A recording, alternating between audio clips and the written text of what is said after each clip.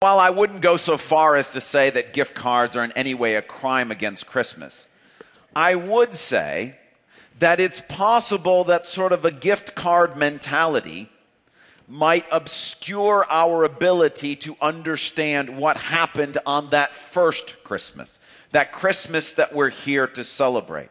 What do I mean? Well, the value of gift cards, or the reasons why we tend to like them, is gift cards let us buy what we want with the money that we're given. In other words, they put us in control of the present buying process. You see, normally when you receive a present, you don't have any control over when it comes, and you don't have any control over what it is.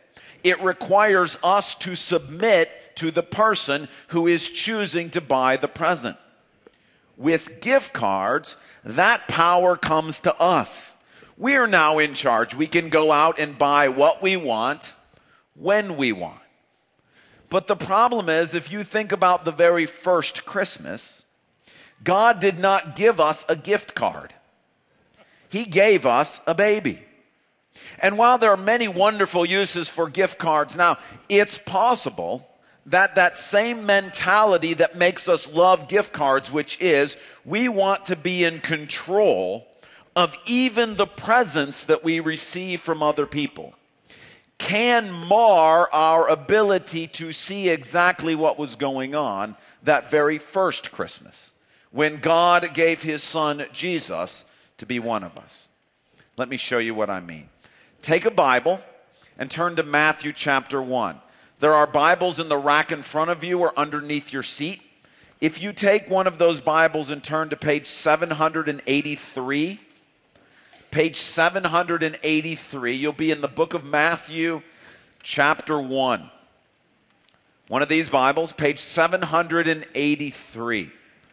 And we're going to look at the Christmas story from Joseph's point of view.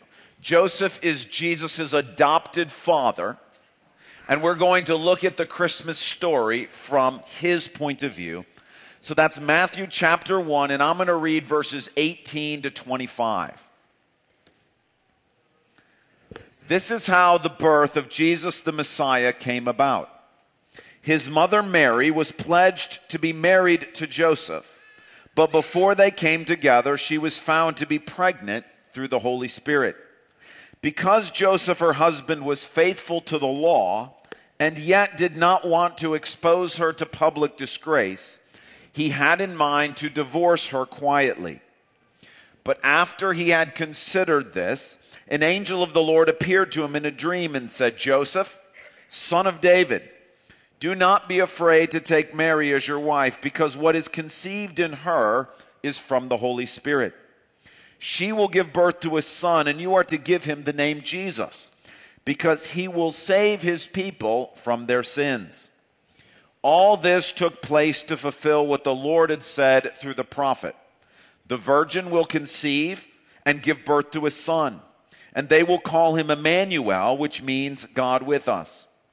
When Joseph woke up, he did what the angel of the Lord had commanded him, and took Mary home as his wife. But he did not consummate their marriage until she gave birth to a son, and he gave him the name Jesus. Sometimes the best gifts that we receive are not the ones that we choose for ourselves.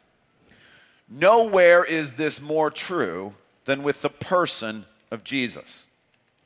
What I mean is, think about this from Joseph's point of view for a moment.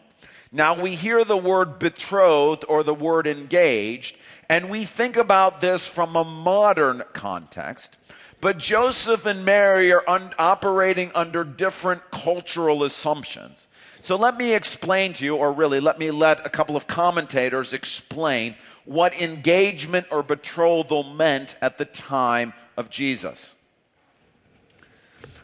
These commentators say, to judge from rabbinic sources, which may be late, betrothal or engagement in ancient Judaism took place at a very early age, usually at 12 to 12 and a half years. That's speaking about from the girl's point of view. Following courtship and the completion of the marriage contract, The marriage was considered established. The woman had passed from her father's authority to that of her husband. But about a year typically passed before the woman moved from her parents' house to her husband's house. During that time, although the marriage was not yet consummated, the woman was wife, and she could become a widow or be punished for adultery. This explains the situation of Joseph. Even though he has not yet taken Mary as his wife, she is his wife. Thus, separation requires a certificate of divorce. And the point is when it says that Mary and Joseph were engaged, that has a much stronger meaning. She is considered to be his wife. Now, they're at the final stages of the marriage process, so they don't yet live together, and the marriage has not yet been consummated. But think about this from Joseph's point of view. This woman, who is considered by himself and all of society to be his wife, is found to be pregnant, and Joseph knows that that baby is not his. He is absolutely sure that baby is not his. Now, the problem is that Mary is told before she gets pregnant by an angel that she is going to become pregnant through the power of the Holy Spirit. However, apparently she doesn't tell Joseph this. We're not sure why. We're not sure if the angel told her not to tell him. We're not sure if she just didn't quite understand what exactly this meant. But all we're told is that she simply took this and pondered it in her heart. She thought about it but didn't tell Joseph. In fact, this passage says that Mary was found to be pregnant. And what that means is, as with all pregnancies, at some point, it becomes clear that a woman is pregnant. It became clear that Mary was pregnant, and that's how Joseph finds out. Joseph finds out. Now imagine what he's going through imagine the betrayal. Imagine the anger. Imagine the heartbreak that he's experiencing, because in his own mind, of course, the only explanation is that she has been unfaithful. What other possible explanation could there be? And it says that Joseph, who's a righteous person, and again, think about it from his point of view. He's tried to obey God's laws. He's tried to do the right things. He's even looked for a woman who is faithful to God. He's looked for a girl that he could marry who would appreciate and want to follow the Lord just like he's wanting to follow the Lord. And she gets pregnant. It says that because he's faithful to the law, he knows the right thing for him to do is to divorce her. Not to break off an engagement. This is a more serious connection. To actually divorce her. But he also loves her. And his mercy says, but I can't do this publicly.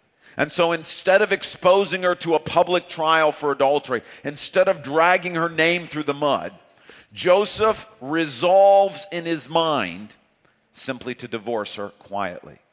Now, the passage actually says, verse 20, after he had considered this. And the idea is that he took some time to make up his mind. We don't know how long. Could have been a couple of hours. Could have been a couple of days. It might even have been a couple of weeks.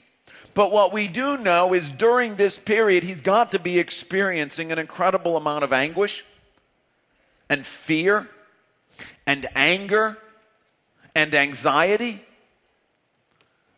But in the midst of it, an angel shows up in a dream. After he has gone through that whole process, an angel shows up to him in a dream and says to him, Joseph, this baby that Mary is pregnant with is actually a gift from God. It's an immeasurably greater gift than you can possibly imagine. Mary is going to give birth to a son. You are to adopt that child as your own son, and you're to give him the name Jesus. Wow. That's quite a present. Now, I imagine that if God had given Joseph a gift card, this is not what he would have bought with it. What I mean by that is this is a really tough situation. This is a very hard situation. To think that this woman that you love, and whether it's only for a few hours or a few days or a few weeks, has been unfaithful to you, that's a hard process to go through. Why don't you tell him ahead of time, Lord? Why does he have to go through that process? To think that Joseph and Mary, this new couple that's about to be married, they're going to have a child already at the very beginning of their marriage, and Joseph's oldest son is not going to be his biological child. Now, he's been following the Lord. He's been trying to do this the right way. But still, he ends up in a situation where his oldest child is not his biological son. Worse still, in the sense of difficulty, the angels told Mary, and angels told Joseph, but the angel's not going around telling anybody else, which means that this baby is going to grow up amidst rumors of scandal. It's known that Mary is pregnant before she moves in with Joseph. And even if they could tell other people, who's going to believe them? She's pregnant by the power of the Holy Spirit. Yeah, right. Sure.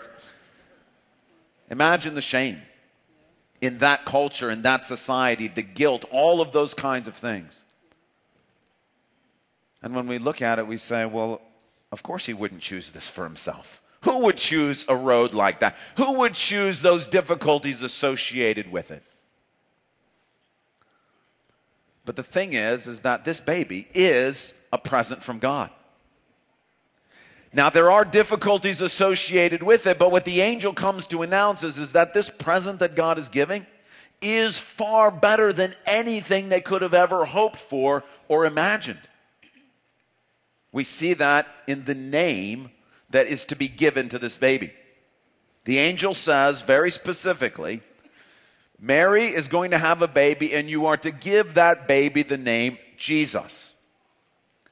Now, Joseph, who's a good Jewish young man, when he hears that name Jesus, is immediately going to think of three things.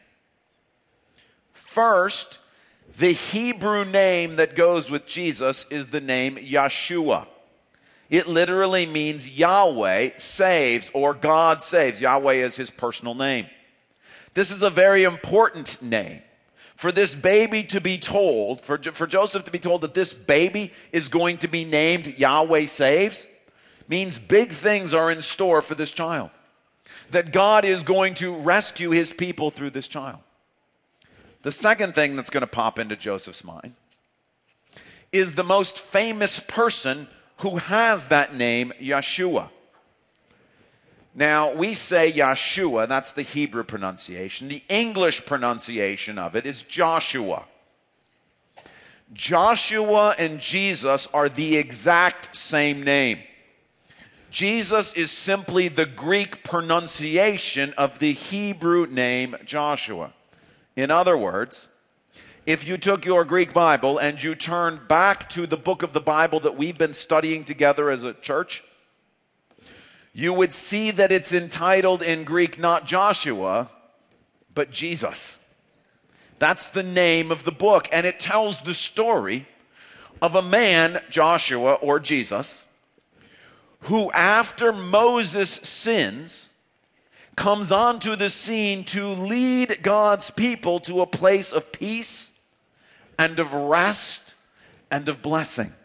That Joshua came to rescue his people from their sins, and Joseph is going to immediately think in this context with this angel saying these things, God is sending a better Joshua or a greater Jesus who's not just going to settle the children of Israel into a piece of land, but who's going to rescue people from our sins and our mistakes and the darkness and the pain in life. The third thing that Joseph is going to probably think is that when the angel announced that Jesus or Joshua is going to come and rescue people from their sins, he's probably going to think of Psalm 130. Because the angel is quoting the last verse of Psalm 130. We read this morning. The students read it for us as our Advent scripture. This is again what it says. Out of the depths I cry to you, Lord. Lord, hear my voice. Let your ears be attentive to my cry for mercy. The idea is that all humans experience at times falling into the pit that is life. To feel like life is such that it's simply overwhelming us, that we're drowning in the difficulties of life. And in those cases, we cry out to God, God, have mercy. Come and help me. If you, Lord, kept a record of sins, Lord, who could stand? But with you there is forgiveness, so that we can with reverence serve you. I wait for the Lord. My whole being waits, and in his word I put my hope. I wait for the Lord. More than watchmen wait for the morning, more than watchmen wait for the morning. Israel, put your hope in the Lord. For with the Lord is unfailing love, and with him is full redemption. He himself will redeem Israel from all their sins. In the pit of life, when we're desperate for help, God could be judgmental. God could be angry and say, you're in that pit because of some choices that you made. This is in part your fault. It's also a part because of what other people have done. But collectively, we've messed up God's world. And there are things that happen in this world that make this such a difficult place to be sometimes. And in reality, it's our fault. But God doesn't interact with us that way. Instead, he chooses kindly to forgive us. He chooses kindly to wash over all of the mistakes and the disobedience and the things that we've done wrong, so that we might know the peace and the joy of serving him. And the final promise of Psalm 130 is that one day the Lord himself will come to rescue those who are caught in the pit of life. And when Joseph hears that this baby, who's to be named Yeshua, Joshua, Jesus, God rescues God, because he will be the one to redeem all people from darkness and from sin and from disappointment and from death. And Joseph is finding out, wow, this is a far greater present than I could have ever asked for or imagined. But the problem is, for as great as a present it is, it brings with it some things that are very difficult, some things that are very hard. And that's the point. You see, when we get a gift card, we go out and buy exactly what we want. When we are given a present, we have to submit to the person who's giving us this present. And sometimes that present comes to us and it's better than something we would have bought for ourselves, but it might come with some difficulties that we wouldn't have chosen. That's what happened at the very first Christmas. What God had in store for Joseph and for you and for me is far better than anything we could have ever hoped for or imagined. God is giving Joseph a present, which is God himself, to help lift him out of the pit of life, to give him eternal life, to let him experience joy, to take all of his mistakes and all of his problems and all of the things that he's done and simply erase them and give him life instead. But because God is the one giving the present, it comes with some things that Joseph would have never chosen for himself. The anguish, the anxiety, the shame, the rumors. What are other people saying? The difficulties, the hardships, all of that. You say, why? I don't know. But I wasn't the one giving the present. And somehow when God chose to give this present to Joseph, it was unspeakably greater than he could have ever hoped for, but brought with it some difficulties that he wasn't expecting. 3 implications of this teaching for you and I today. The first one is pretty pragmatic. 5 days from now, a lot of people in this room are going to receive some presents. Some of those may be gift cards. Enjoy them. Go out and buy what you want. Eat at the restaurants. Have a great time. They're wonderful. But some of those, and I speak probably especially to those who may be younger, some of those will be presents given to you by people who love you. Your parents, siblings, friends. It's easy to look at the presents that you are given and think, well, why did my brother get that and I didn't get that? Or to think about the list that you have in your mind, I wanted all of these things for Christmas and I didn't get them all. And it's easy to find yourself grumbling and complaining and wishing, I wish I had just simply got the money so I could go out and buy what I want. Here's the implication. Sometimes our least favorite gifts end up being the ones that we like the best, because the person who's given them to has given them to us with our best interests in mind. And that if we're willing to look and wonder how this person may be expressing love to me through this present, we might find that these presents that we've been given are great blessings. And so if on Christmas you receive something that you maybe hadn't asked for, maybe didn't even necessarily want, realize that your willingness to submit to the fact that your mom or your dad or your uncle or your friend bought this for you may be a blessing in disguise, that God may be giving you something that at first glance isn't your favorite present, but maybe something God uses to really bring a great blessing into your life. Second implication, and this one's probably more of a serious nature. For those of us who are Christians, and what I mean by that is those of us who have decided to follow after Jesus, who have accepted Jesus as our Lord, this teaching reminds us that God doesn't usually hand out gift cards. We want him to.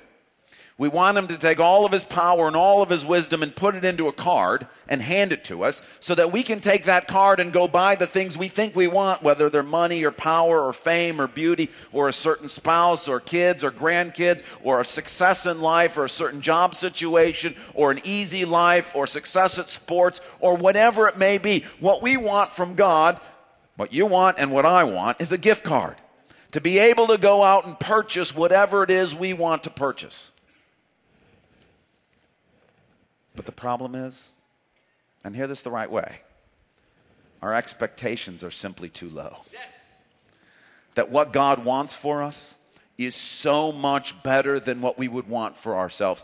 We are satisfied with money or with power or with fame or with beauty or with success or a comfortable life. But the reality is, and you know this if you're in the pit of life, money, success, power, fame, beauty, they won't rescue you out of the pit. When your child's life is in danger, when you're going through a very difficult health situation, when you're in the midst of a broken relationship, when you've been given a divorce that you didn't ask for, all the money and the power and the fame or whatever it is not going to solve that problem. And what God knows that we need more than anything is his presence with us.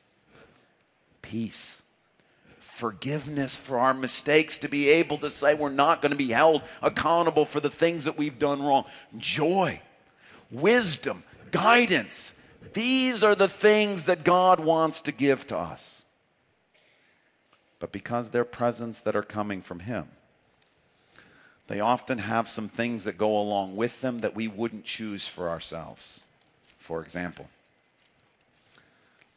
God may have a present for you or for me to help root out some deep-seated insecurities and pride.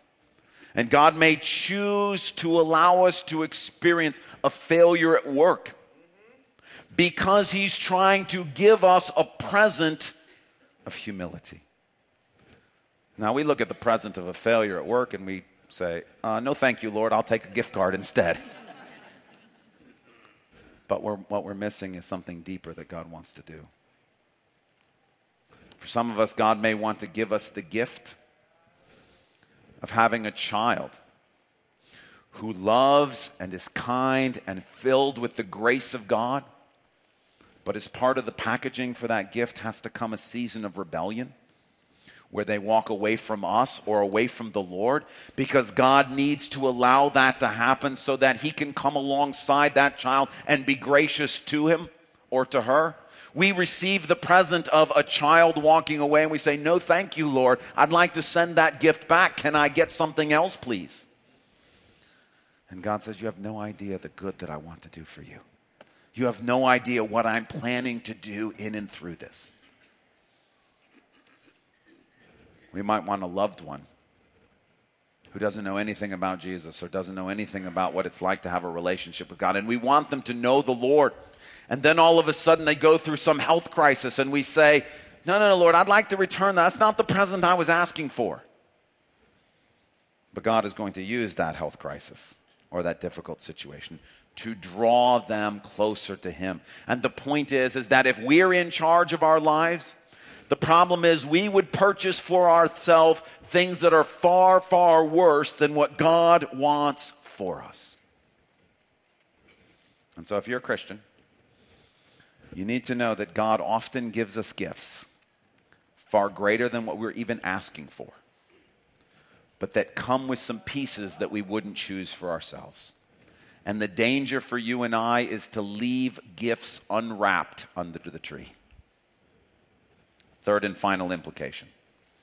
If you're here and you're not yet a believer in Jesus, you've not yet made a decision. And I don't mean, well, I guess I'm a Christian because I'm not a Muslim or I'm not a Buddhist or we're celebrating Christmas and I want to celebrate Christmas, so I guess I'm Christian. No, I mean if you've not yet made a decision that you want to follow after Jesus, the point of this passage for you is listen, in the pit of life, the one thing that's going to rescue from the darkness and from the death and from the despair is the presence of God. And that's why what God gives to you and I is His personal presence coming to us in the person of Jesus. We look at the person of Jesus, well, actually, I'd rather have something else. I'd rather have the money or the fame or the power or the beauty or the comfortable life or whatever. But listen to me.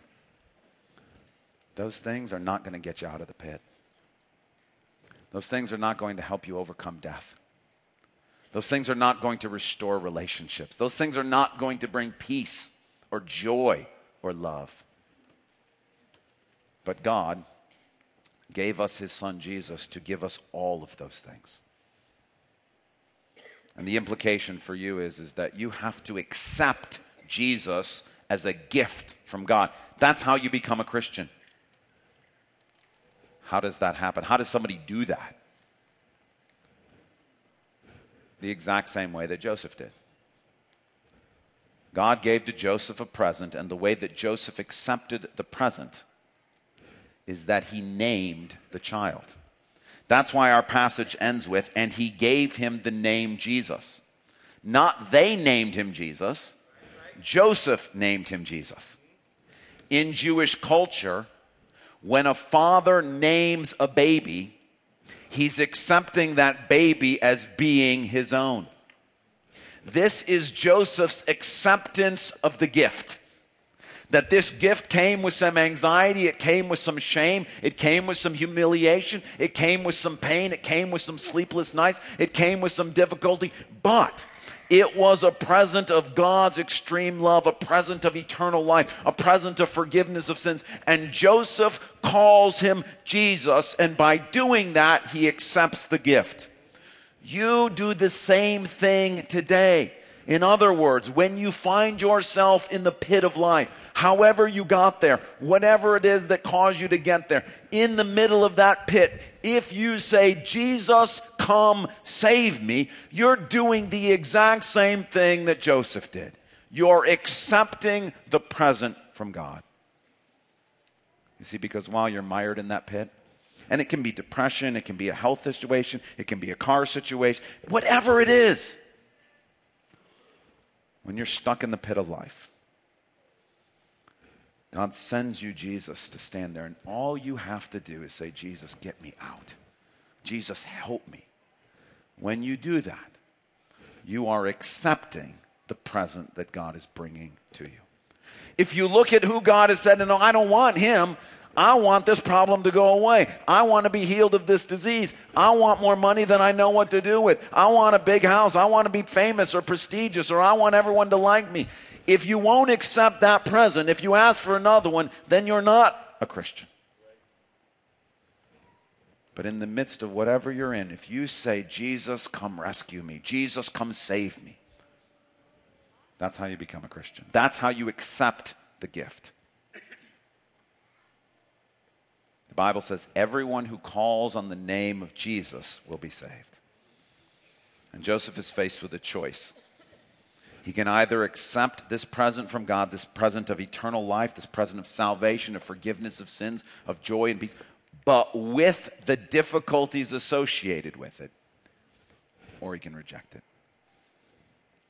And when Joseph says, Jesus, he's accepting the gift. Let's pray together. Father, we thank you that you have given us the gift of Jesus. Lord, we admit that we sometimes wanted something different. But God, we praise you that you didn't leave us with simply what we wanted, that you gave us something far better and far greater and far more wonderful. Lord, I pray for those who are here this morning, God, who have been looking for a different gift from you and we've been wanting a gift card. We've been wanting you to just simply show up and buy for us the things that we want. Help us to realize that the gifts that you give to us often they require us to submit. They require us to accept your will and your plan and your way of doing things.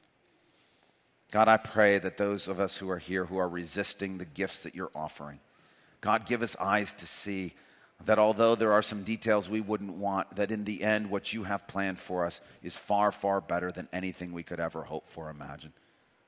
Lord, may the picture of Christmas be this message to us today. For we pray this in Jesus' name. Amen.